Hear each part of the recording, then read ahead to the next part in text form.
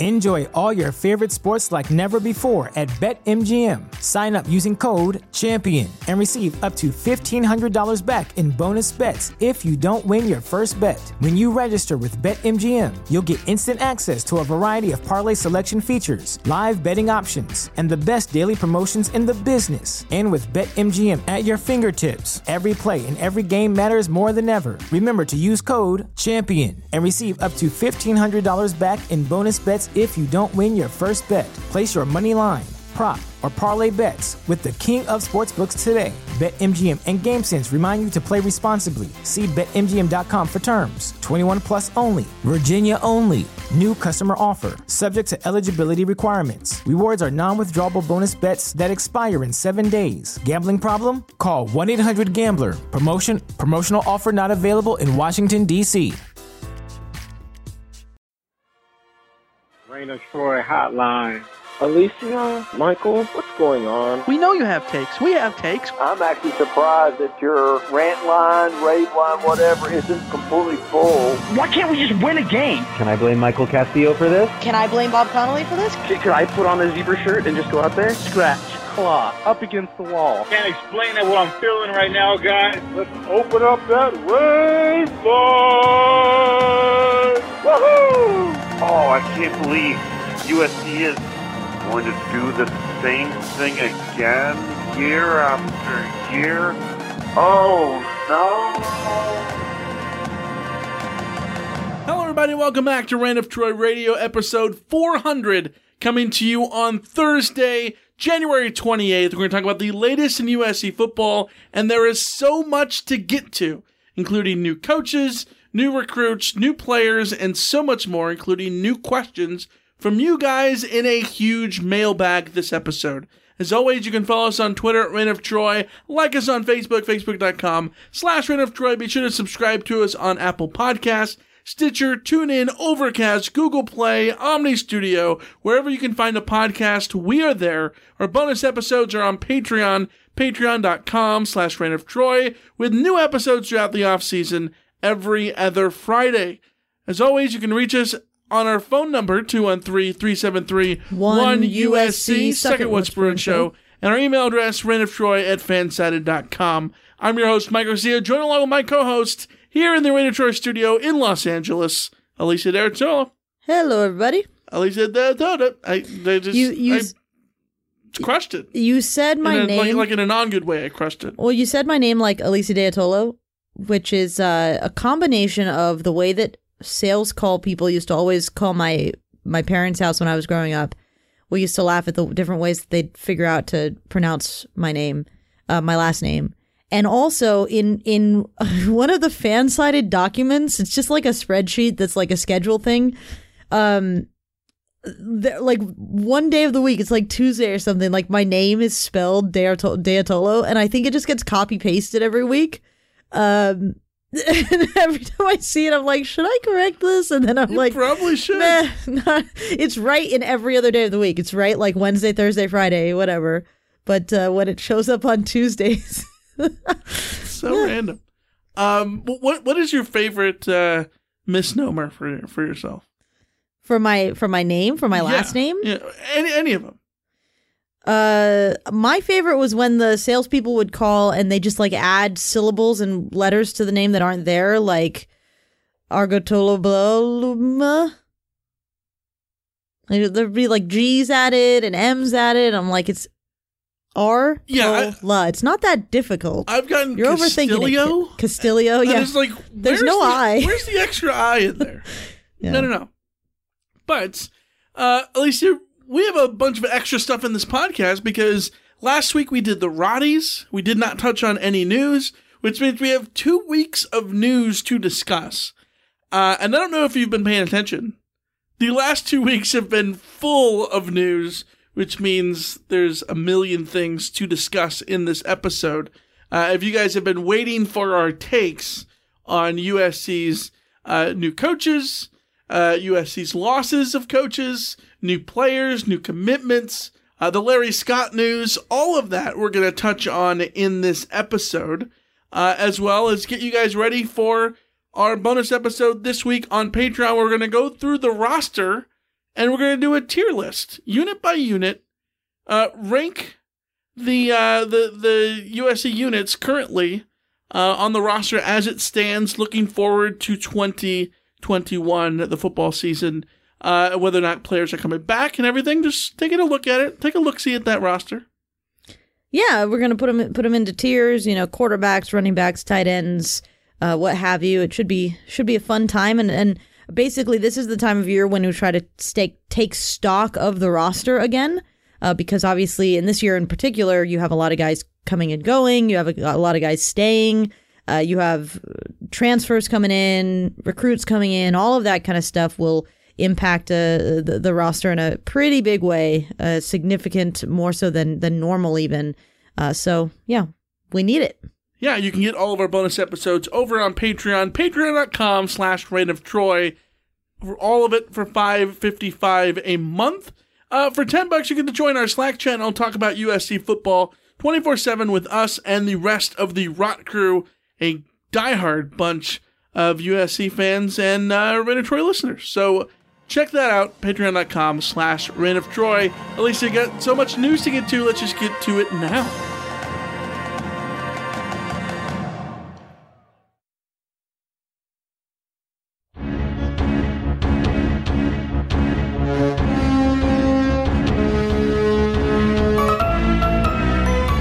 Alicia, we talk a lot about the Liverpool transference. Liverpool not doing well, that means USC is doing well, and vice versa.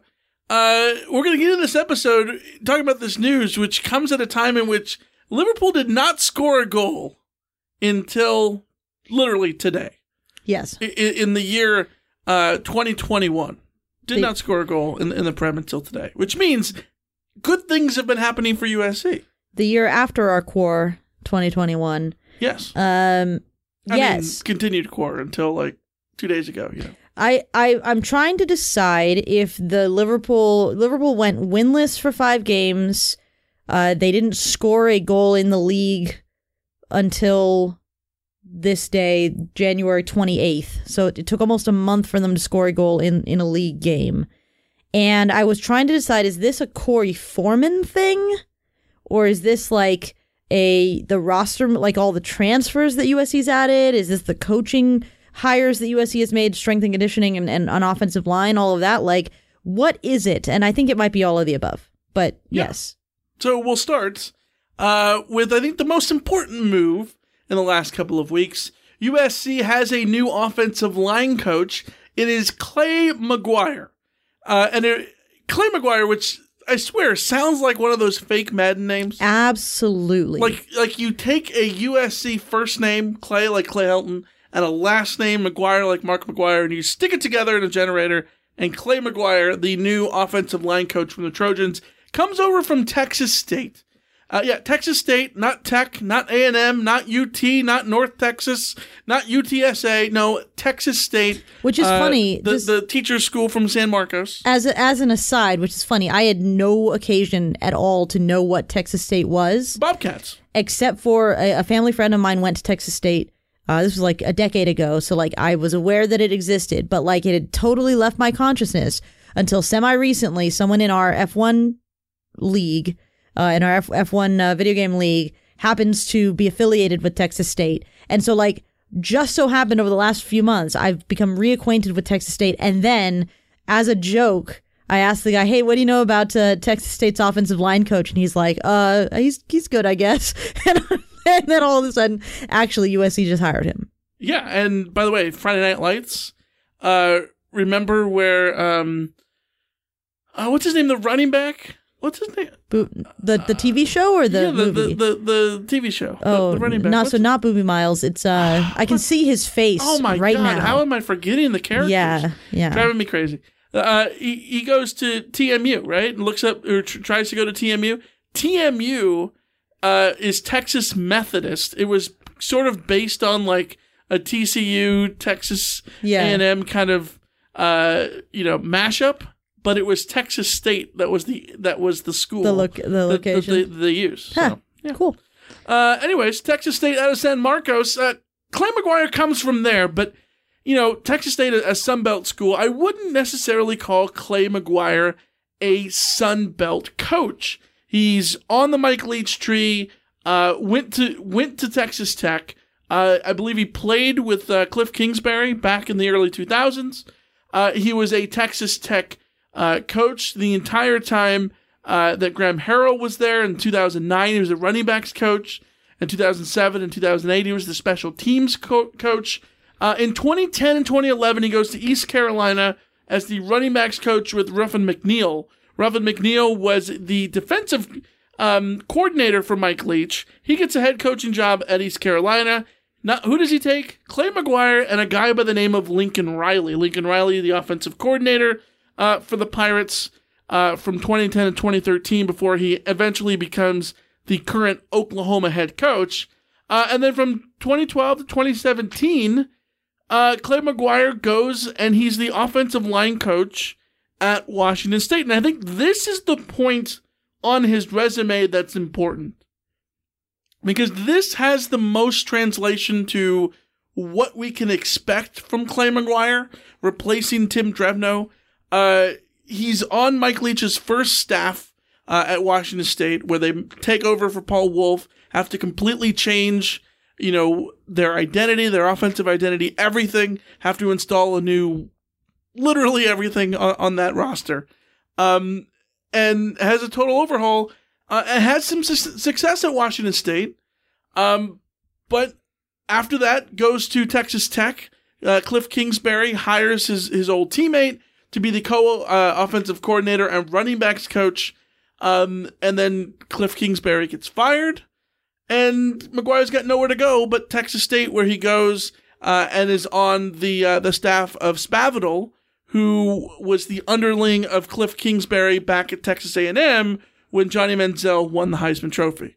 So a lot of interconnected workings here, but McGuire somehow lands up at Texas State before coming to USC. Before we get into it, because I've run some numbers and kind of dug into the Washington State stuff. On the surface, what are your thoughts, Alicia?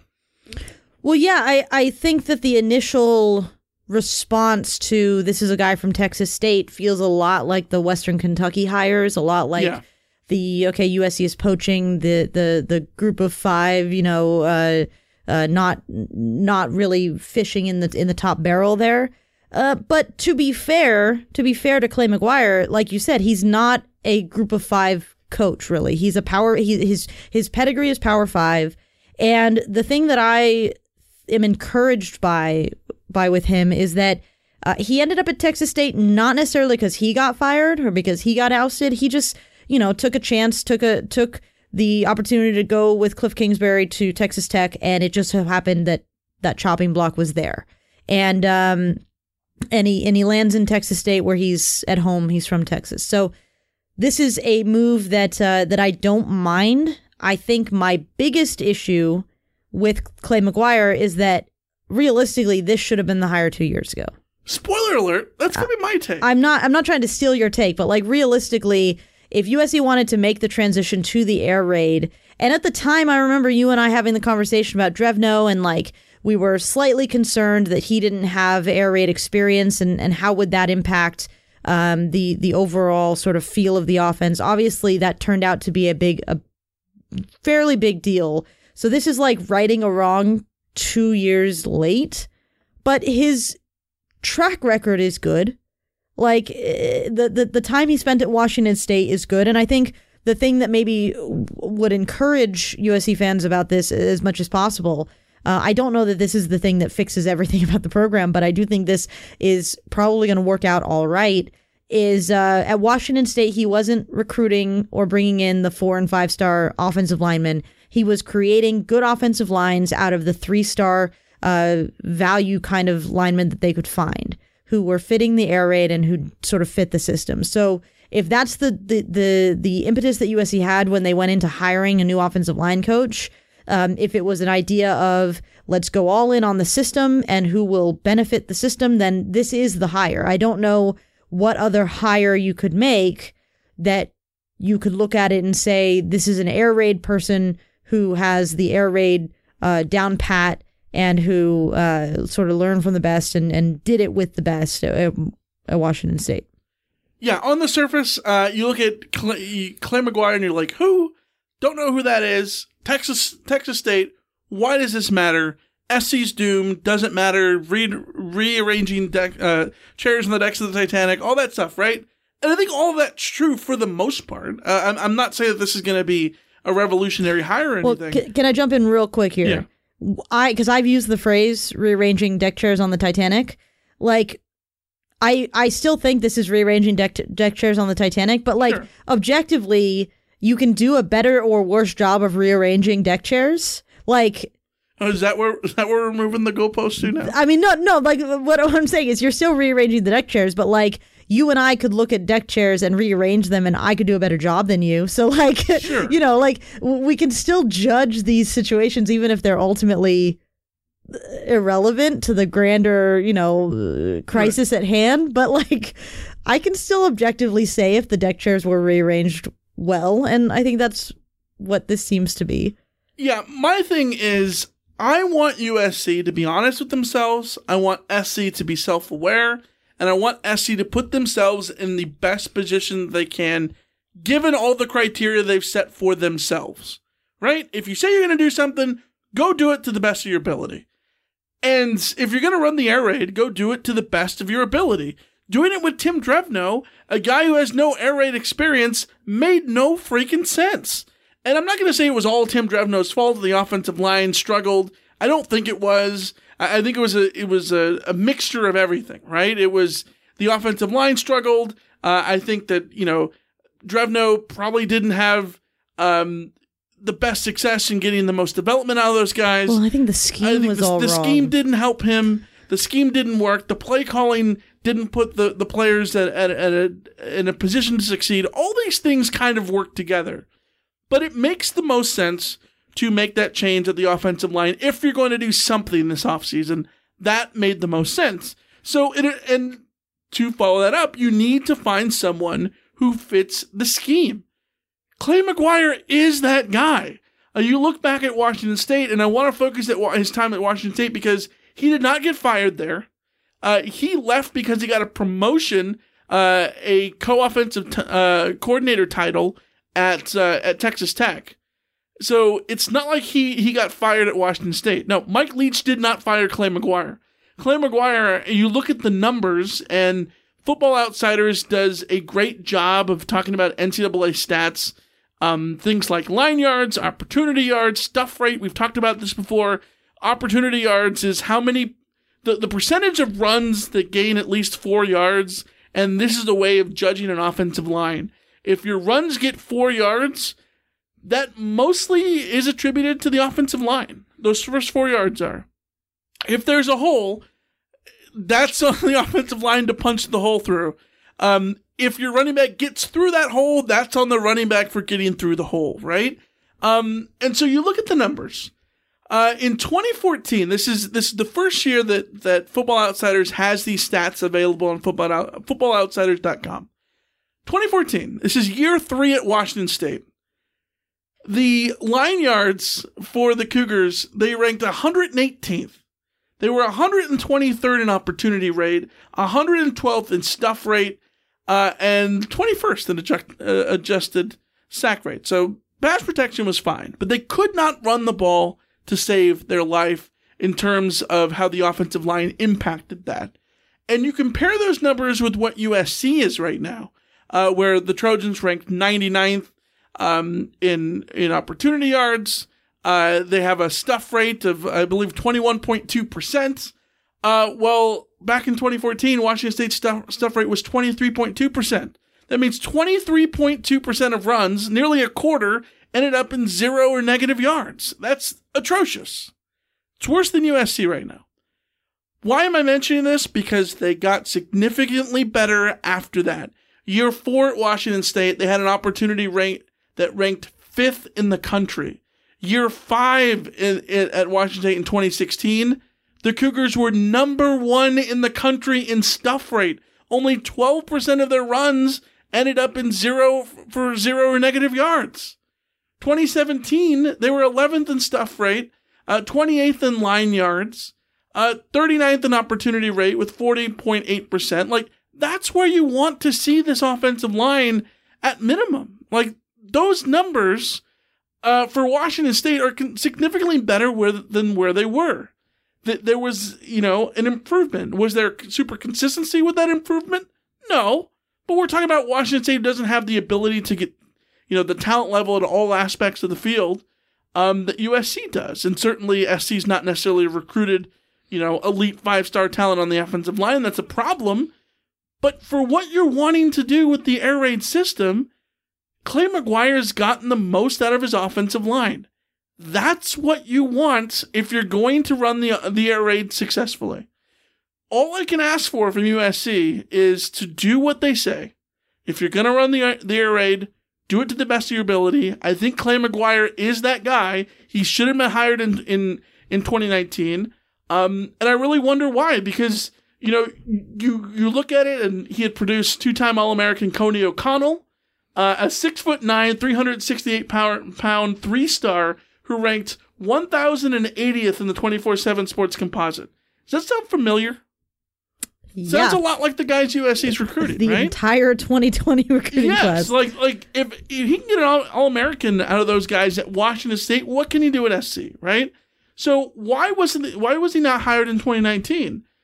I think it comes down to one of two things. I think you can make the strong argument he should have been that guy when Cliff Kingsbury was hired by Clay Helton.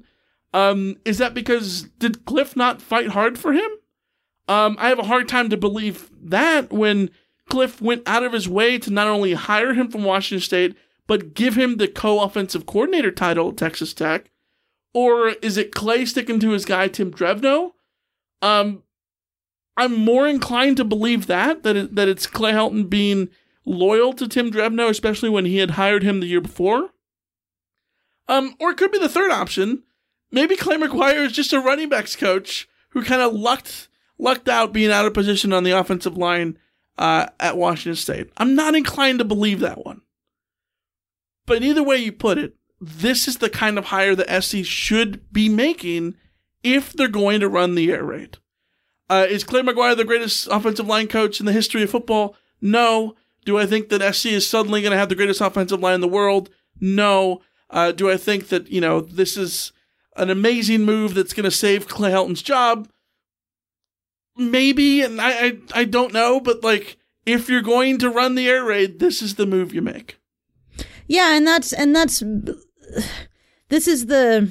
hard to talk about this because you can think that this isn't the system or the setup that's going to, take you to national championship glory, but we still have to approach each season on, okay, what are the parameters for this season? What are the best and the worst case scenarios? Where is USC fitting in as far as their decision making in that window of best things you can do and worst things that you can do? If you're going to have an air raid offensive coordinator, if you're going to have an air raid scheme, then this is the guy to bring in because his scheme worked with Mike Leach. His scheme worked. His blocking schemes worked in air raid systems, and his running schemes. I don't know if they're going to make the difference for USC in terms of having a great running game. I think that one of the things that USC needs to do some soul searching here as far as the running game is concerned is all of those improvements that you talked about, Michael, on the offensive line, or at least in the stats, opportunity rate, and all that kind of stuff. Washington State still wasn't running the ball that much. They're still, 1,000 yards in a season, 1,500 yards in a season, all that kind of stuff. I think USC needs to do some soul searching to decide, well, how much running are they going to do? And is it going to be effective running? Because I don't think this is the hire that suddenly USC is going to be able to be a power run team. But again, USC's not theoretically, USC's not trying to be your power run team because everything that they're doing is pushing them towards air raid. So I just want to see them get the most out of the direction that they've chosen. And that is the air raid. And I think Clay McGuire is the guy to get that done. And like I said, I still feels like rearranging deck chairs in the Titanic. I feel kind of bad for Clay McGuire because he took a job with Cliff Kingsbury and was there for a year before Cliff got fired. And he is, taking a job at USC. And I don't know if he can guarantee long-term, job security as far as USC is concerned. But I do think it's a step in the right direction for USC if they want to maximize the air raid offense. So, you do what you can. I didn't think that there were going to be significantly better options out there than Tim Drevno, so this feels like a scheme fit at least. Yeah, for sure. It is a scheme fit. I think that's a big benefit for SC. Full transparency in the statistics. The numbers at Texas State, not great. But again, I think the Washington State numbers kind of matter more to what's going on here. And then you could look at the rushing numbers at Washington State. They weren't necessarily amazing, but you also have to understand that Mike Leach is not going to run the ball as much as Graham Harrell did. They were effective. Yeah. Gerald Wicks in 2015, Gerald Wicks and Jamal Murrow averaged 5.7 and 6.55 yards per carry. Right. And it's crazy because you look at those numbers in 2015. Wicks, Morrow, and Harrington, their top three backs, all averaged more than 5.7 yards per carry. But yet, as a team, they ran for 3.56. That was because Luke Falk was sacked for negative 115 yards. Yeah, that's not ideal. But, Washington State was doing this without, James Williams, Jamal Murrow, Jared Wicks. These aren't, Max Borghi is probably the best running back that they've had this entire time. Yeah. So maybe, and this is something that again, USC is just going to have to find the right fits. This is about scheme fit.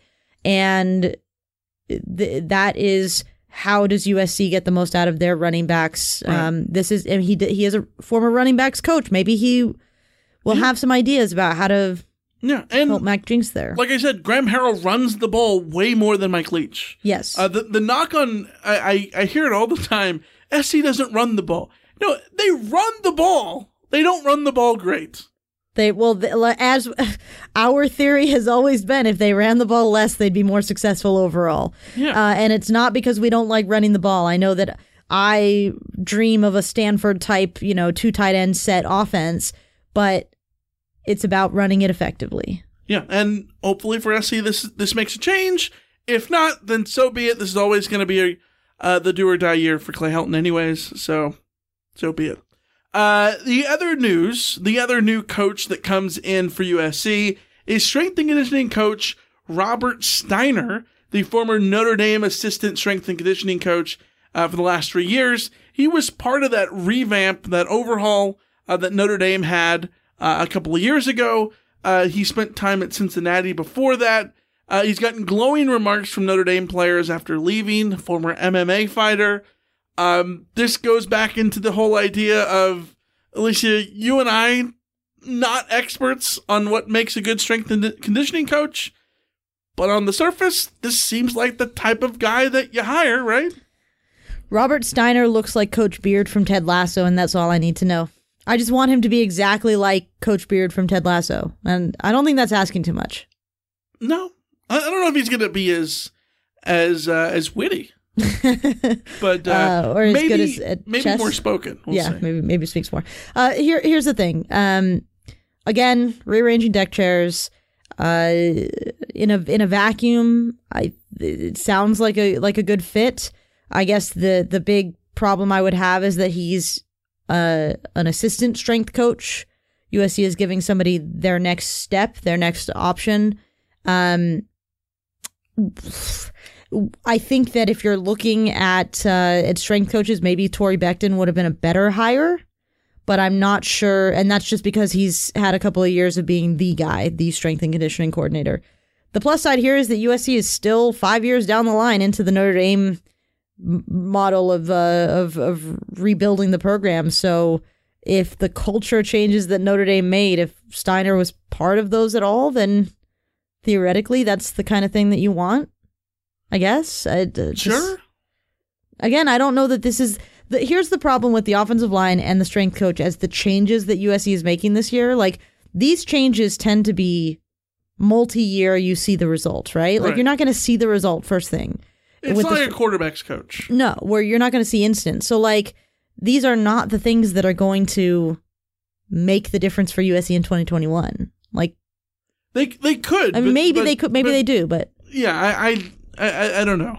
Strength and conditioning coaches, like I've always said, I shrug. I don't think USC's culture was the problem in 2020. In fact, I said before the season started, and we haven't had a lot of time to sort of discuss looking back at the season, but before the season started, I said one of the things I was going to judge USC on was how well they handled the pandemic and how well the team took the pandemic months seriously as far as their conditioning and their being ready to play. They seemingly did that well, right? Quite frankly, you don't go 5-1. I know that everyone's disappointed by the Pac-12. You don't go 5-1 if you don't have heart. If your players didn't buy into your system, which they clearly did towards the end of those games, right? You don't pull those games out of your ass on accident. No, and USC talked too much about their culture and how important it was, and that got kind of eye-rolly at a certain point. But again, you don't win those games and you don't come out and do what USC did without the players buying in during the offseason, without the players sticking with their workouts, without the players being on top, being held accountable to themselves and to each other. So USC had that this past year. And again, I don't know that that's the thing that has to change. Yeah, and I don't think that all comes back to the strength and conditioning coach entirely, especially in a year when the pandemic struck and all that stuff. I still go back to, if Aaron Ausmus had more time on his contract, I think he might have still been around. Yeah, I would. That's a know-nothing opinion, but I'm just throwing that out there. Let's go to the coaches USC has lost in the last couple of weeks. Tight end coach John David Baker is now the new Ole Miss tight ends coach. He's gone and left his good old BFF Graham Harrell and has picked a new one, Lane Kiffin. Yeah, interesting. I don't know that we saw anything from the tight ends to suggest that John David Baker is a particularly good assistant coach. I think he's credited with his sort of offensive mind as far as being a second in command to Graham Harrell. So that's probably more of where USC loses something here, is sort of the mind, what do they call it in Ted Lasso? The group think, not the group think, but the danger dogs or the whatever dogs, whatever it was. Either way, the I'm just gonna let you go. You're letting me go. I'm flailing. There's a word for this. Not throwing a life raft. There's a word for this that describes hive mind. Hive mind, the hive brain, all of that kind of stuff. Yes. So that's where the loss comes from. I guess the big question we now have is, and I'm very curious, the tight end coach thing was always a sort of floating coach position. So USC could use this. Are they going to bring in a new tight end coach? Could they bring in a something coach? I think it's an interesting question as it relates to the next little nugget in our rundown here. SC has lost analyst Chris Claiborne. He's now the new ASU linebackers coach. Alicia, who's USC's linebackers coach? Todd Orlando. So in other words, they don't have one. Yes. I'm really interested to know if it crossed the mind of anybody. Hey, let's just make Chris Claiborne the tight end, the linebackers coach to keep him around. I wonder if that crossed his mind. I don't know. More power on ASU for giving an opportunity. I don't think SC is going to stand in his way to get an opportunity the same way Chris Hawkins last year got an opportunity. Mm-hmm. Happy for those guys to see what they can do as they move from GA to, being a full-time assistant. And I think it's really smart of Herm Edwards to be poaching the 100%. coaches from USC, because those guys have recruiting ties in and around Los Angeles. That's going to come in real big handy for them. You saw it when they got what's his face, their defensive coordinator that used to play for the Giants, and right now Antonio Pierce. Yeah, Antonio Pierce. Yeah. It's a good move. It is a good move for Herm Edwards to see what becomes of it. I still swear like Herm Edwards is going through a million coaching changes. He has to change the entire Yeah. staff every offseason. It's really funny, but Yeah. but either way, like I don't know if Chris Claiborne was. I don't know if he is. I don't know if that's a good hire for ASU aside from the recruiting aspect of it.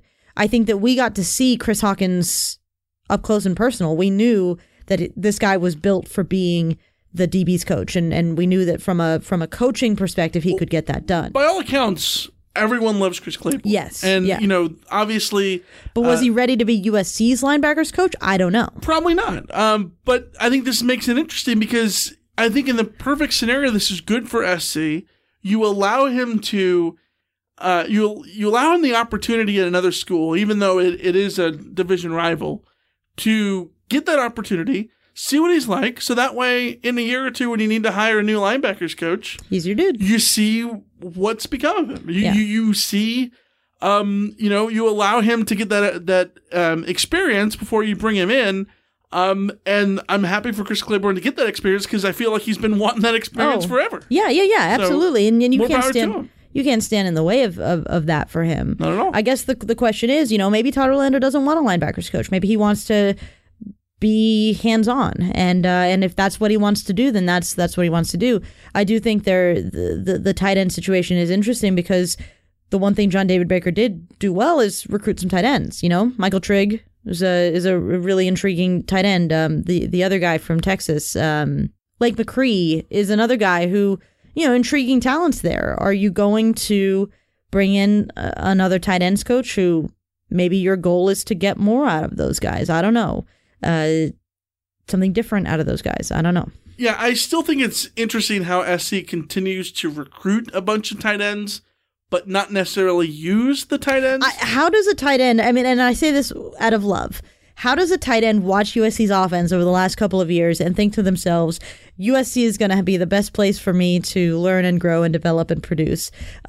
Because I've been saying this for years. USC hangs their tight ends out to freaking dry. There's a reason that they are so low rated. Yeah. And it's not because they are trash. It's because you put any tight end in those situations, you're not going to get results out of them. They're constantly put up against defensive ends and outside pass rushing outside linebackers who they're just set up to lose those battles and whatever USC is selling, I don't know. Maybe there's a big change coming down the line as far as the way they're going to deploy these guys. They're selling a phantom product, but I think maybe I'm naive. I still think part of that product is. Look what Drake London is doing. But the problem is they're not going to move Drake London out of that spot because he's so good at it. Yeah. But if you're Jude Wolfe and Ethan Ray, you're too good to be what USC... You have too much potential to be what USC has had you be so far. And if you're Michael Trigg and Lake McCree, your potential... What USC is currently doing tight ends is not good enough. Right. Last bit of note, analyst Hayes Pollard. Both he and Chris Claiborne got hired at the same time last year, same day. They were announced at the same time. They're both no longer with the Trojans. He is now with the New York Football Jets. Yeah, another one where guys moving on up in the world, and more power to him. I think the Jets is a really intriguing place to be right now for young coaches who are trying to make their way in the world. So with Robert Saleh coming in there and having sort of the defensive focus. So yeah, good on Hayes Pollard. And he's another guy where if he wants to be in the NFL and go through the coaching ranks, then that's great. But also, you let him continue to grow as a coach, and maybe you come back to him later and bring him back home. Yes, indeed. Let's move on to some personnel changes for the Trojans, why don't we?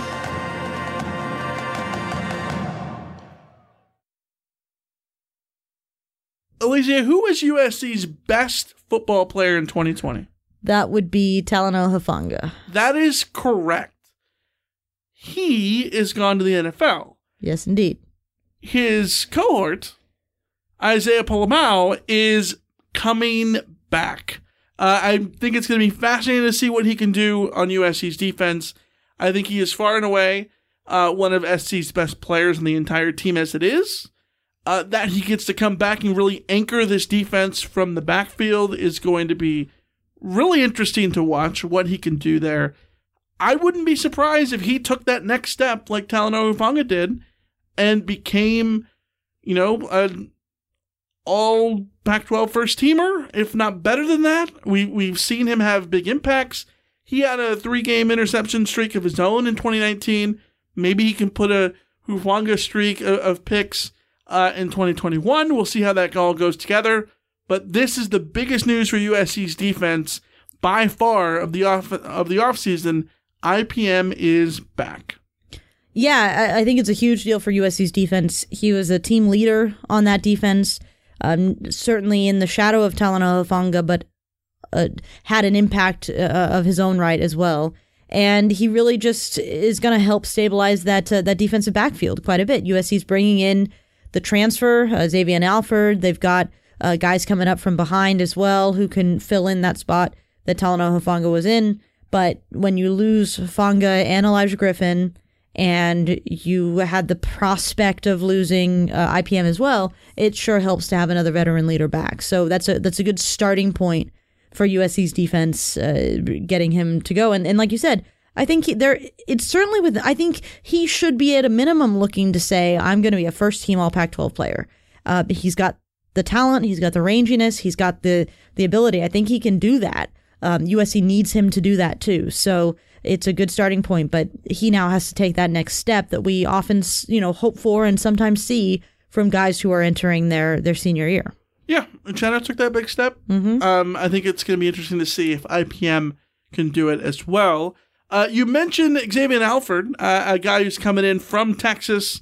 Now he has a new teammate that was his old teammate. That is Keontae Ingram, the running back, who is committed to USC to transfer from Texas to the Trojans. This is a big-time pickup for USC's running game, though it's an interesting one because I think Ingram is really good. He split time, and every time he's been, all 3 years at Texas, he has split reps. So he hasn't been the guy, but I don't think necessarily he's going to be the guy at USC because there's so many different bodies. But he's someone who I think easily might be the most talented in USC's backfield when you put it all together. He was the 6th-rated recruit back in 2018 when he came out of Carthage, Texas. The thing I like about him, he caught 29 and 27 passes as a freshman and a sophomore while splitting reps out of the backfield, scored 10 touchdowns all told as a sophomore. Which means he's not only productive, but he catches the ball out of the backfield. This is an air raid offense. That is a skill you want. He is someone who can run between the tackles, run outside, kind of do a little bit of everything, including catch the ball. That's the type of running back that you want. I don't know how much of a difference this is going to make in the running game, but if you're going to make a running back, bring in a new running back, he's the type of guy that you want. Yeah, absolutely. And that's the thing is he's going to help offset losing Marquise Stepp. And he's not Marquise Stepp but he is a power sort of, he's a powerful runner. So I think what you lose in Marquise Stepp is sort of like the specialness of his power and his bullyingness and all that kind of stuff. You gain in Ingram, who has the strength and the size that you'd like to see, while also showing that ability to catch the ball as well. Significantly better than Marquise Stepp as far as his natural ability there. So yeah, at Texas those 2 years, he caught twice as many balls as any of USC's running backs out of the backfield. So obviously there's a different scheme, different system, different all that kind of stuff, but he does give you that opportunity, and maybe that's the difference for SC. Maybe he's the guy who comes in and is able to put together more of what you get from, the 3-headed backfield that USC had with Malepeai and Carr and Stepp, and then throw Kristen in and all that kind of stuff. Just sort of got muddled because each one of them did something you like, but not everything in exactly the way you like. I think that's why they use Vavae Malepeai so much, is because he got as close to it as possible. And maybe Keontae Ingram is the guy who bridges that gap and does the power and the blocking and the catching and the running at just a tick higher than the other guys, and can sort of take that on and make it his own, that role. I think it really could be. I think he might be the better runner, the better slasher, the better all those little things than everyone else. I don't know that he's an all-conference runner. He's not Rojo or anything like that, but I think he's going to be someone in that backfield who's very, very valuable when you look at what SC wants out of the running backs. The interesting thing is, if Stephen Carr is coming back, and all indications are that he is, if Vavae Malepeai is coming back for year 6, and there's no indications that he's not as of now, isn't SC still back in the same issue where you have 3 running backs and Keenan Christon on the outside looking in for the 4th spot? You're still in the same spot, and it's still all dependent on if the offensive line can carve your holes anyways, because we already talked about that the running game wasn't, the struggles of the running game weren't the problems of the running backs anyways. Mm-hmm. Even if Ingram is better than Carr and better than Malepeai, Carr and Malepeai were more than good enough to be successful runners had they had the blocking in front of them. Absolutely, yes. And that's why it maybe it's the combination of the new offensive line schemes you hope that are coming in, maybe some new run plays you hope that are coming in, maybe some new run designs and all of that. And then you have this shiny new toy that you get to play with. And that's the sort of thing I'm hopeful of. I think it's entirely possible, probably more probable, that USC is going to be in the same sort of quagmire on the run game that they did that as this past year and the year before. But then again, part of me wonders, like, okay, we think Malepeai and Carr are coming back. What is the spring going to look like? What is the rotation at running back going to look like? Spring camp could show one of those guys emerging. And if it's Keontae Ingram, maybe you do look at post-spring camp transfers. I think post-spring camp transfers are going to be a huge thing in this new era of free transfers. So this is something that I think you have to look at and prepare for and think about. But either way, Keontae Ingram is something different. And I agree with you that it wasn't the running backs who were at fault, but maybe something different is what USC needs. Maybe something, like I said, where just using one back the whole way through is something that improves one little element. I don't know. Yeah, for sure. I don't know. I don't know. We will see. And speaking of a transfer that comes in that you wouldn't necessarily have thought that SC needed help at, but still makes a lot of sense depth-wise. Let's talk about K.D. Nixon committing to USC to transfer from Colorado. You know the name because he scored against SC a couple of times before. At that game in Boulder where we froze our ass off. Mm-hmm. In 2019, he had a couple of touchdowns. He is a productive wide receiver. And now he gets to go into a system that really produces a lot of productive wide receivers. When you look at what SC has done with Tyler Vaughns and Amon-Ra St. Brown, 2 guys that are now gone, SC has to not only replace those guys, but replace their production within a roster that isn't... How do I put this? There's a lot of receivers, but there's still not as many as Graham Harrell would ideally want. Manir McLean, we know, missed all of last season. There's no reason to expect that he's going to be back. Kyle Ford is coming off of an ACL tear. John Jackson III and Josh Jackson, unproven guys that haven't had enough experience to really know that they're going to be, rock stars in this offense. Gary Bryant Jr. still hasn't gotten his opportunity. Brew McCoy, you expect to take a big step forward next year.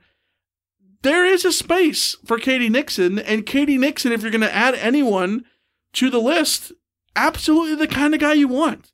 He was productive at Colorado, but not overly productive, which means I think he's a little bit hungry. He's someone who fits the scheme. He's a 5'8" guy who can run inside, he can run outside. Speedy dude.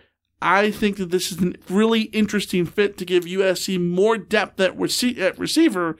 I think the frustrating part for the narrative is I think a lot of fans look at this and say, yeah, but you didn't need a receiver. You need an offensive line, depth or whatever. I don't think getting K.D. Nixon is stopping that kind of move from happening. But you still need to go fix those other holes too, because K.D. Nixon is a luxury item at this point.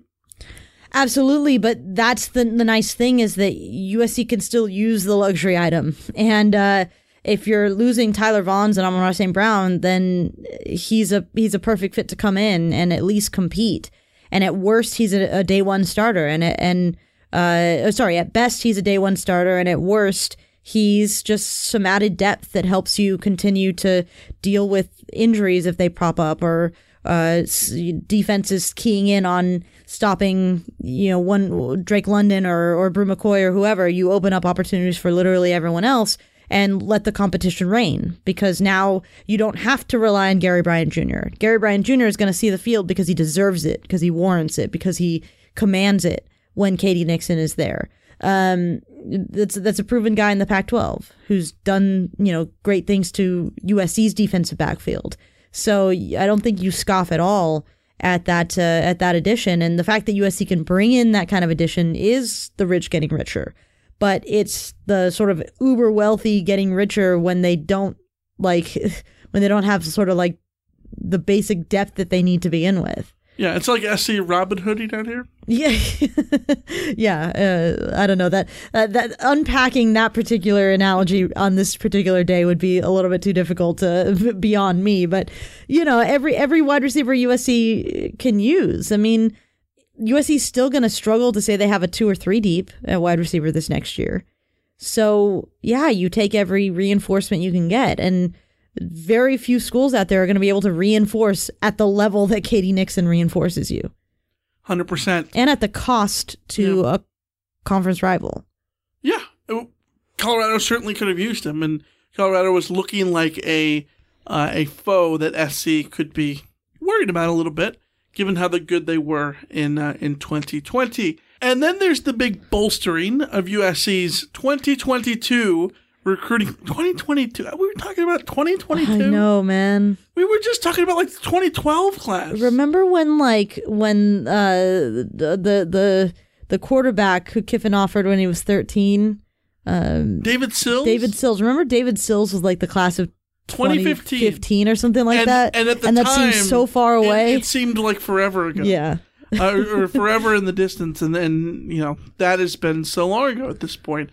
Which reminds me, Daniel Monterbebe committed to Kansas State, which had me look up when Daniel Monterbebe, he's going to be a 7th-year player with Kansas State.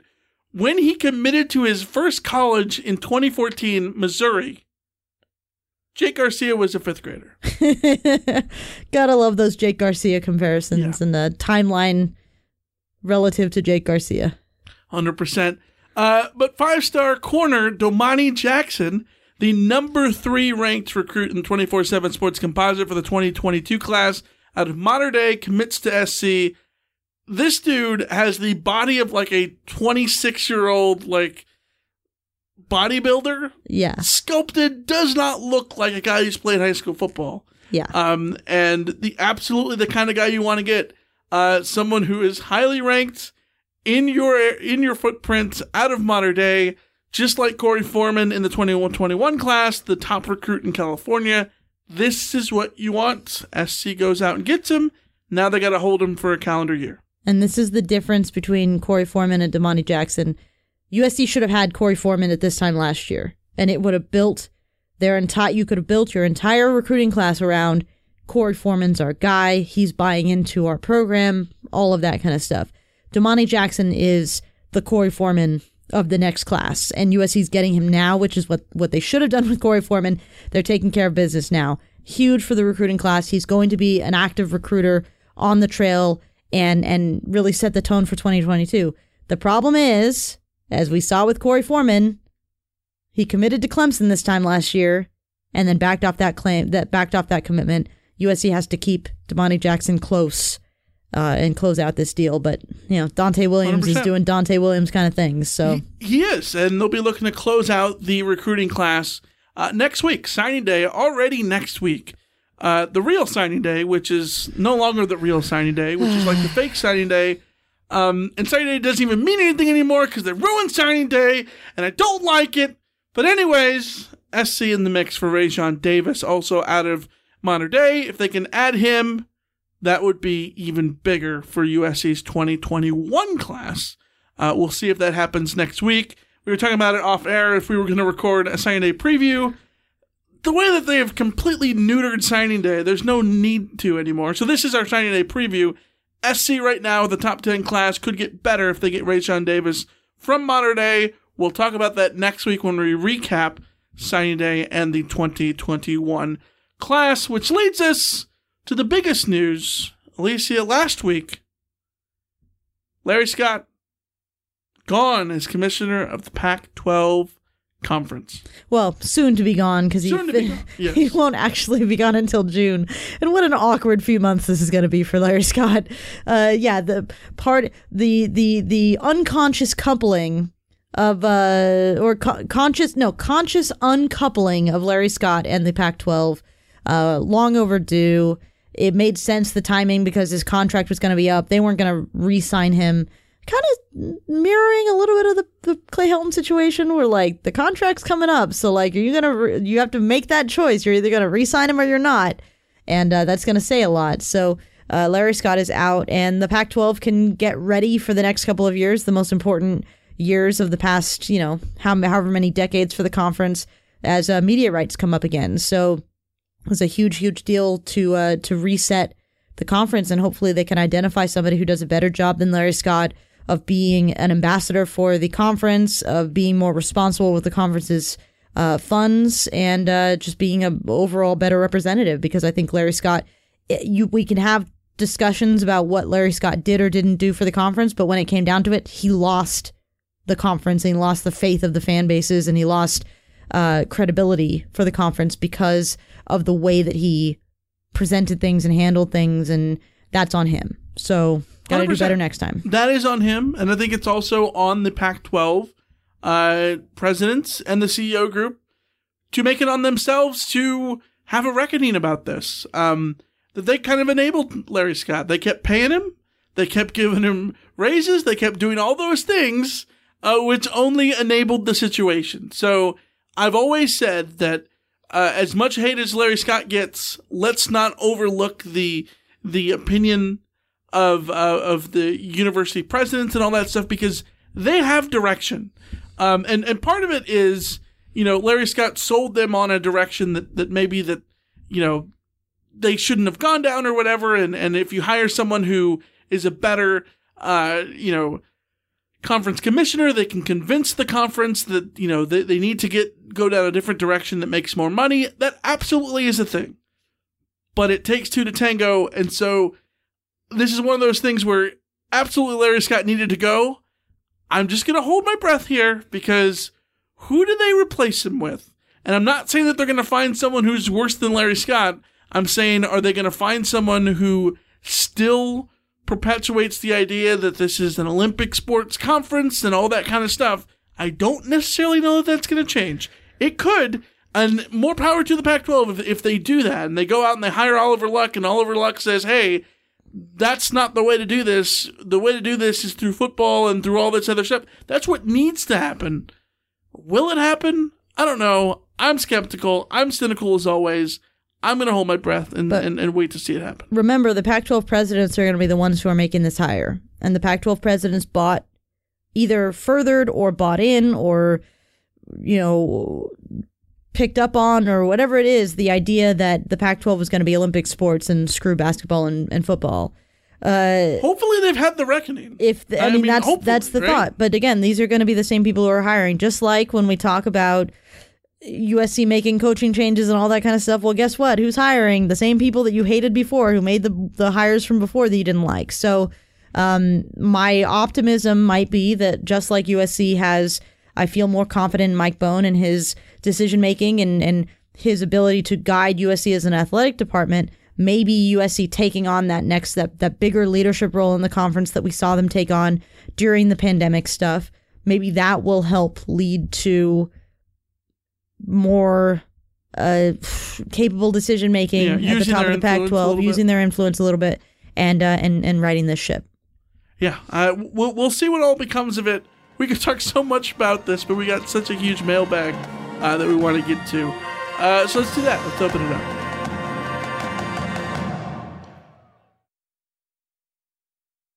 You've got mail.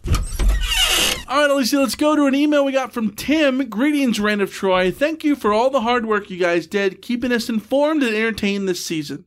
To my fellow listeners, if you aren't subscribed to the Rand of Troy Patreon, I highly recommend it. Aside from getting a Roddy vote, I find the bonus content pretty entertaining. even though the only Connect games make me feel dumb. I try to play along, but my total score across all of your games is 2. Insert shrug emoji here. Can I jump in real quick? Like, our scores are extremely low too, so we're also dumb.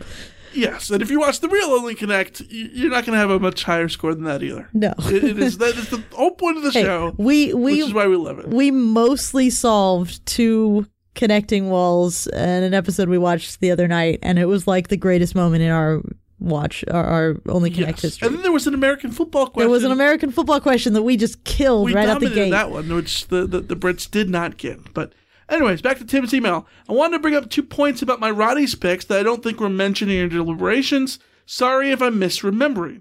For the Worst Take of the Year award, my reasoning for voting for USC wronging JT Daniels was because it was a complete rebuke of the Pete Carroll era.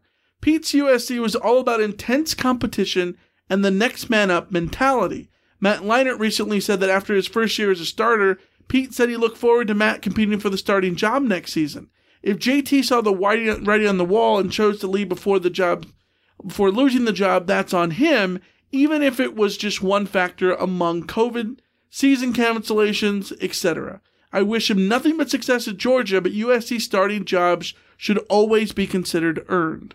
Regarding the Heltonism of the Year award, this is a 50-point offense wasn't that bad, though if we were accurate, it would be this should be a 50-point offense. The comment about rushing for 170 yards per game was a misread of the stats and game strategy, but it showed some awareness of the deficiencies. It's just not us was fine to me. It's only bad because it never effectively showed what, quote, was us.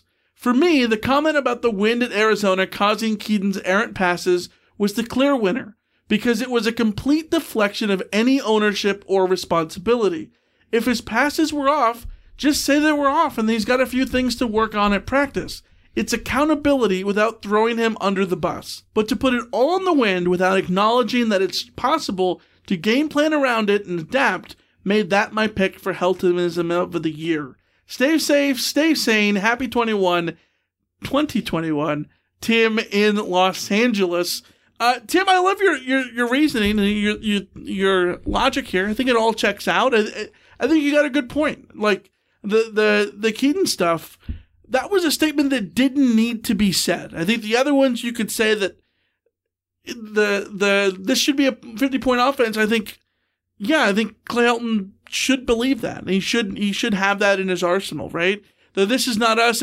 We've talked about it before. At least it was them being self-aware and providing an excuse that I think made sense, even if it wasn't the one people wanted to hear.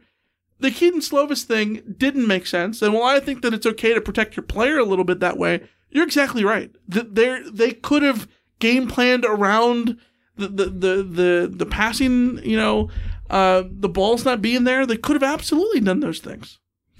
Yeah, Tim, this is just a masterpiece of an email, by the way.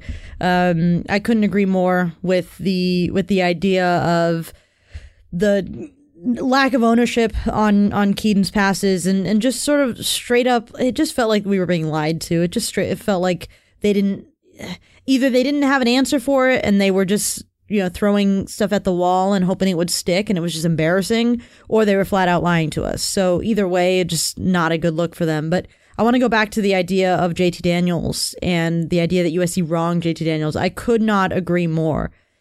Around USC, it's all competition until it's not. And then suddenly it's like, oh, well, USC screwed these guys over. Well, no, sometimes it's just competition. Sometimes you just have to prove you're going to win a job. And I don't think that there was a bias inherent.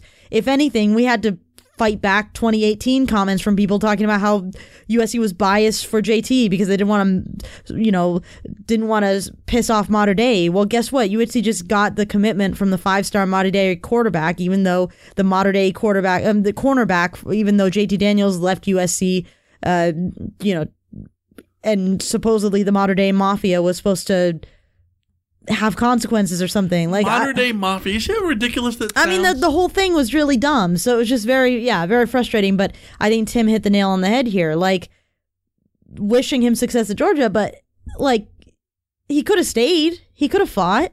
It's not USC's fault that he left, and all the other stuff too. I think Tim just rocked it. Great email. But to Tim's point, I think he's making the case that like it's also on SC to preach the idea that everything is there for the taking if you want to stay around, and if the idea isn't that everything is up for grabs every other year, it's easy to come to the conclusion that it's not, and it's easy to hit the ejector seat. Right.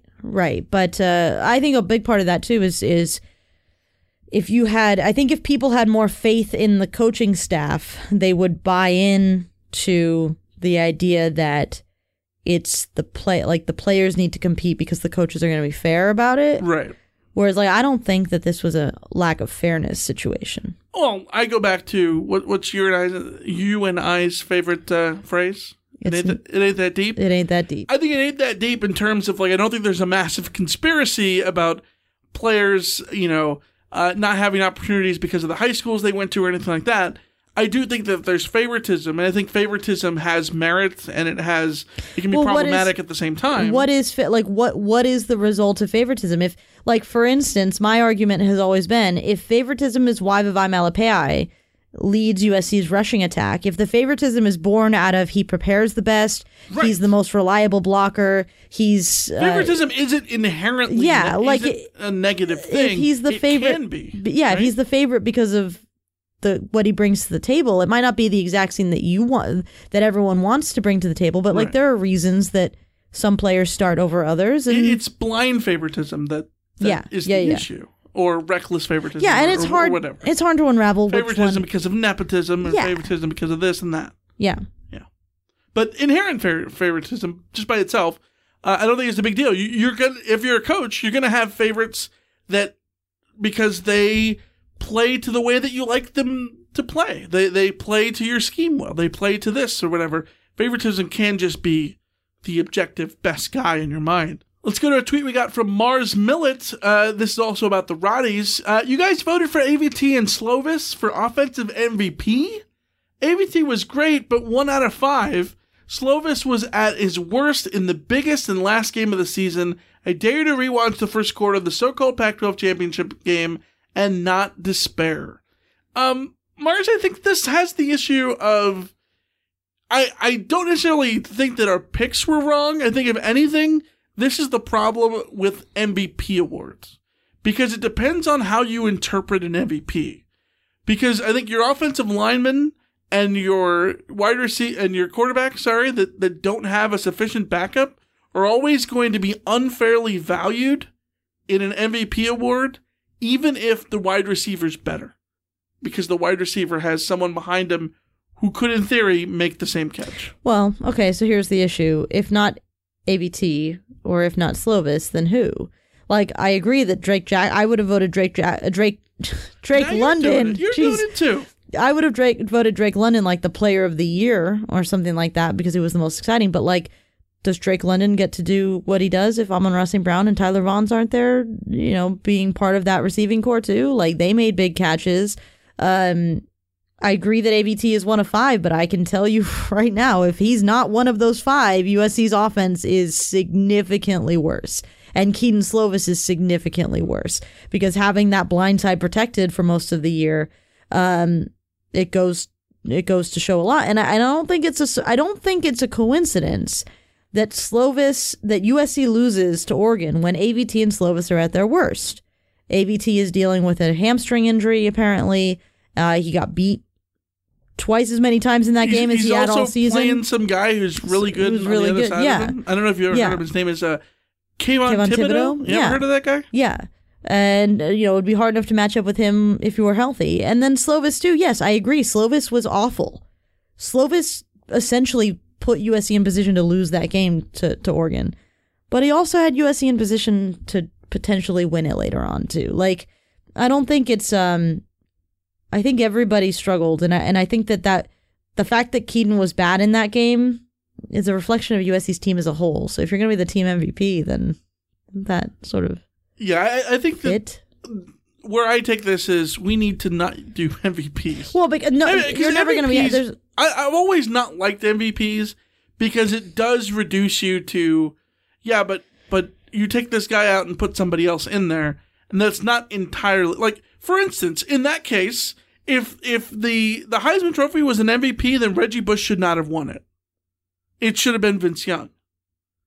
But it's the most outstanding player. But it's the most outstanding player, and Reggie Bush was clearly the most outstanding player. Okay, so then we take this on. You take Reggie off, SC still has Lendale White, they're still winning the national championship. As crazy as that sounds, SC without Reggie Bush is still an amazing team. Okay, so in the spirit of the Rotties, where we have different kind of... I've always been kind of sad that we end up having these awards that are just sort of generic. So let's say that next year for the Rotties, we're going to have the MOP, the most outstanding player. I like it. There you go. Done. The mop. Who is the mop? We'll see next year on the Rowdies. Slack message from LA Fred. Michael and Alicia, you are each the new Pac-12 commissioner. What are your 2 to 3 things you do it first in order to get the conference back heading in the right direction? Alicia, what do you got? Well, I mean, focus real hard on getting the media rights to inject some finances, some cash into the first thing you have to do. Well, actually, the first thing you have to do is move the headquarters of the Pac-12 out of San Francisco. That's job number 1. That's the simplest thing to save money.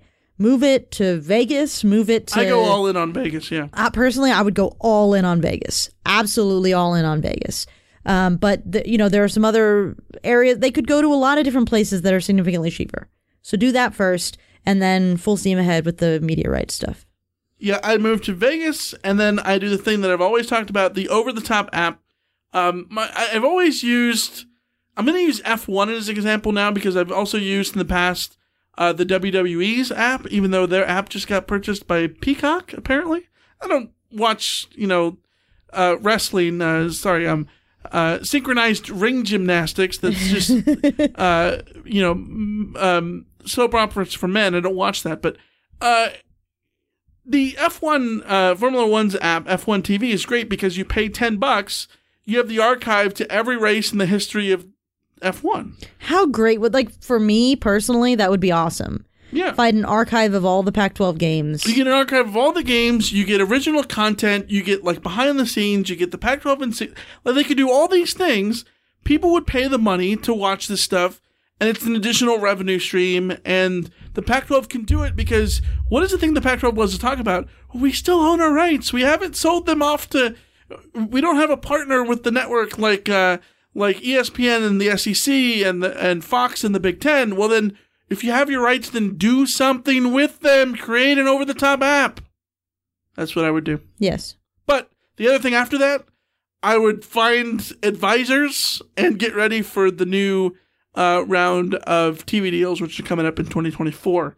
Slack message from BJ in Inglewood. Does SC jump Oregon in recruiting this year or next year? I think next year they're pretty much set up for it. I think this year the problem is I don't know that there are enough recruits still out there for USC to make that jump. We think they're going to get Rayshawn Davis. They could fill out with a couple more offensive linemen, but I don't know that Rayshawn Davis is enough to make that move. They are, they are in the 24/7 Sports Composite overall rankings, the value number system. USC is 272.68. Oregon is 283.87. I don't know who Oregon might add, so I couldn't even go in and do the calculator and say, oh, USC can get up to this, that, or the other with Rayshawn Davis, because I don't know how much Oregon is going to rise to. I think just being this close is a win compared to the last couple of years. Yes. So I think that is the biggest thing. It doesn't matter that you don't beat them. If you get this close compared to the last 2 years, it's basically a win. Okay, I just added Rayshawn Davis to the calculator. USC would move up to 280.22, which still wouldn't be enough to catch Oregon. So they need someone in addition. They also need Oregon to not end up lose somebody, maybe? Like Oregon to lose somebody or not end up with whatever it is. I just don't see it happening. All right, Slack message from Dave in Orange County. What does the loss of Chris Claiborne to ASU affect our coaching staff and recruiting efforts? I think recruiting will be hurt a little bit by it, but then again, US still has Gavin Morris. USC still has the core group that's around, and they still have Dante Williams. And Dante Williams is pretty good. Pay that man as much money as he wants, but yeah. Yeah, for sure. Let's go to an email from Jonathan. Hey guys, how do you feel about the potential of Keaton Slovis being the number 1 overall pick in the 2022 NFL draft? Personally, of all the eligible draft quarterbacks for next year, I think he is the best.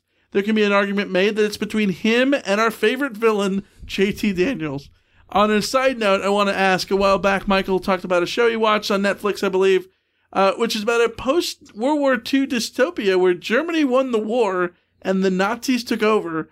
I want to ask you to remember the name of the show. As always, Fight On. I think that's Jake. I don't think I've seen a show. I mean, there's the... Okay, it's not... Something in the High Castle? On Amazon Prime Video, there's The Man in the High Castle, right, which is a reimagining of the world if the Axis had won. So it's the Nazis take the east of the U.S., the Japanese take the west, and then there's like the Sun Belt, the Bible Belt in the middle is sort of like a independent rebel, whatever. That's the only thing I can think of. We can consult Jake and see if because he's the one who watches more of these shows than us. But right. Yeah. As for the NFL draft, I'm not certain that Keaton is going to be the number 1 overall pick because I don't know that he has like all of those physical tools that like those kinds of things. Maybe I'm putting too much stock in recruiting rankings and stuff, but like that kind of thing would have been identified way earlier as like the number 1 overall pick. I think he'll probably be a first rounder. But JT has been identified as, although I guess JT's arm strength has always been a question, so maybe he wouldn't be the ideal prospect either. But it's more likely than not, and this is just playing the statistics, that neither Keaton nor JT will be the number 1 overall pick because the whole field is large. So I don't know.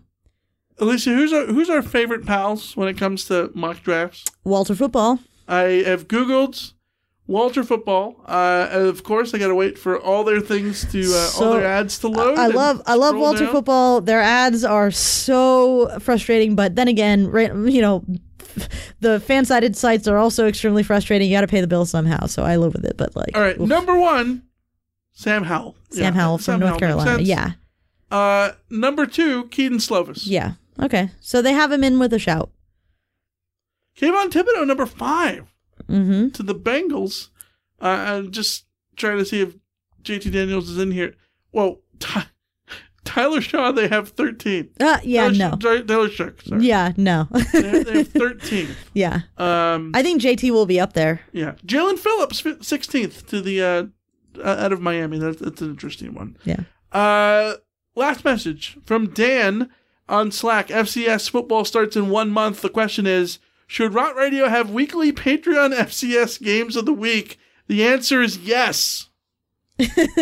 Alicia, what do you think of the answer? I wish the answer was yes. If I honestly, like, Michael and I have talked about how fun it would be to like just have a full-time podcast network. And if we were doing that kind of thing, I absolutely would devote the time that it would take to do an FCS game of the week episode on Patreon.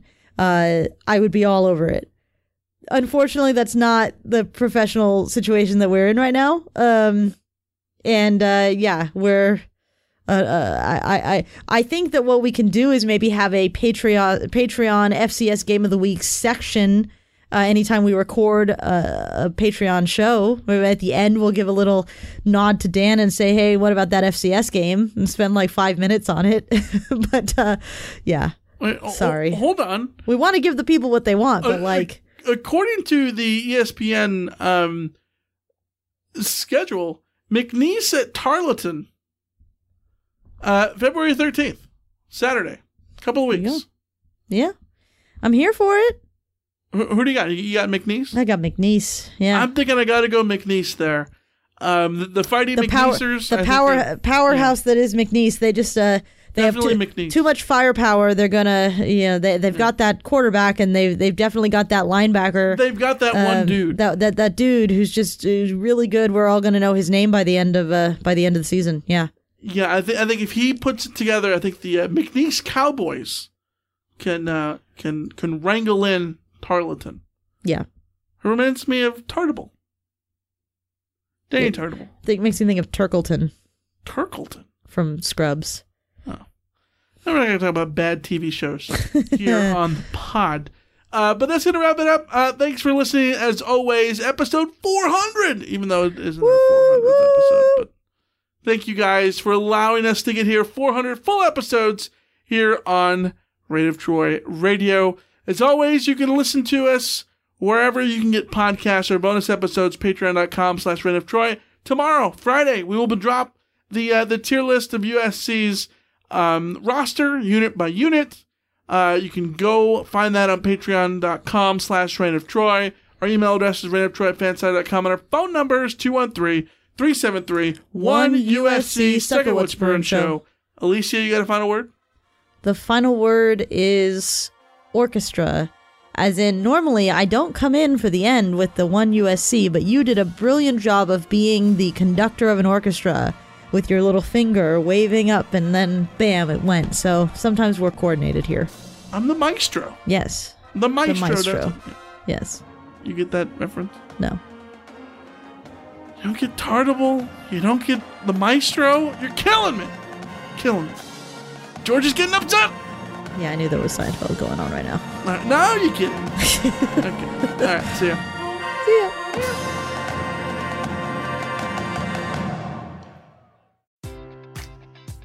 Enjoy all your favorite sports like never before at BetMGM. Sign up using code CHAMPION and receive up to $1,500 back in bonus bets if you don't win your first bet. When you register with BetMGM, you'll get instant access to a variety of parlay selection features, live betting options, and the best daily promotions in the business. And with BetMGM at your fingertips, every play and every game matters more than ever. Remember to use code CHAMPION and receive up to $1,500 back in bonus bets if you don't win your first bet. Place your money line, prop, or parlay bets with the king of sportsbooks today. BetMGM and GameSense remind you to play responsibly. See BetMGM.com for terms. 21 plus only. Virginia only.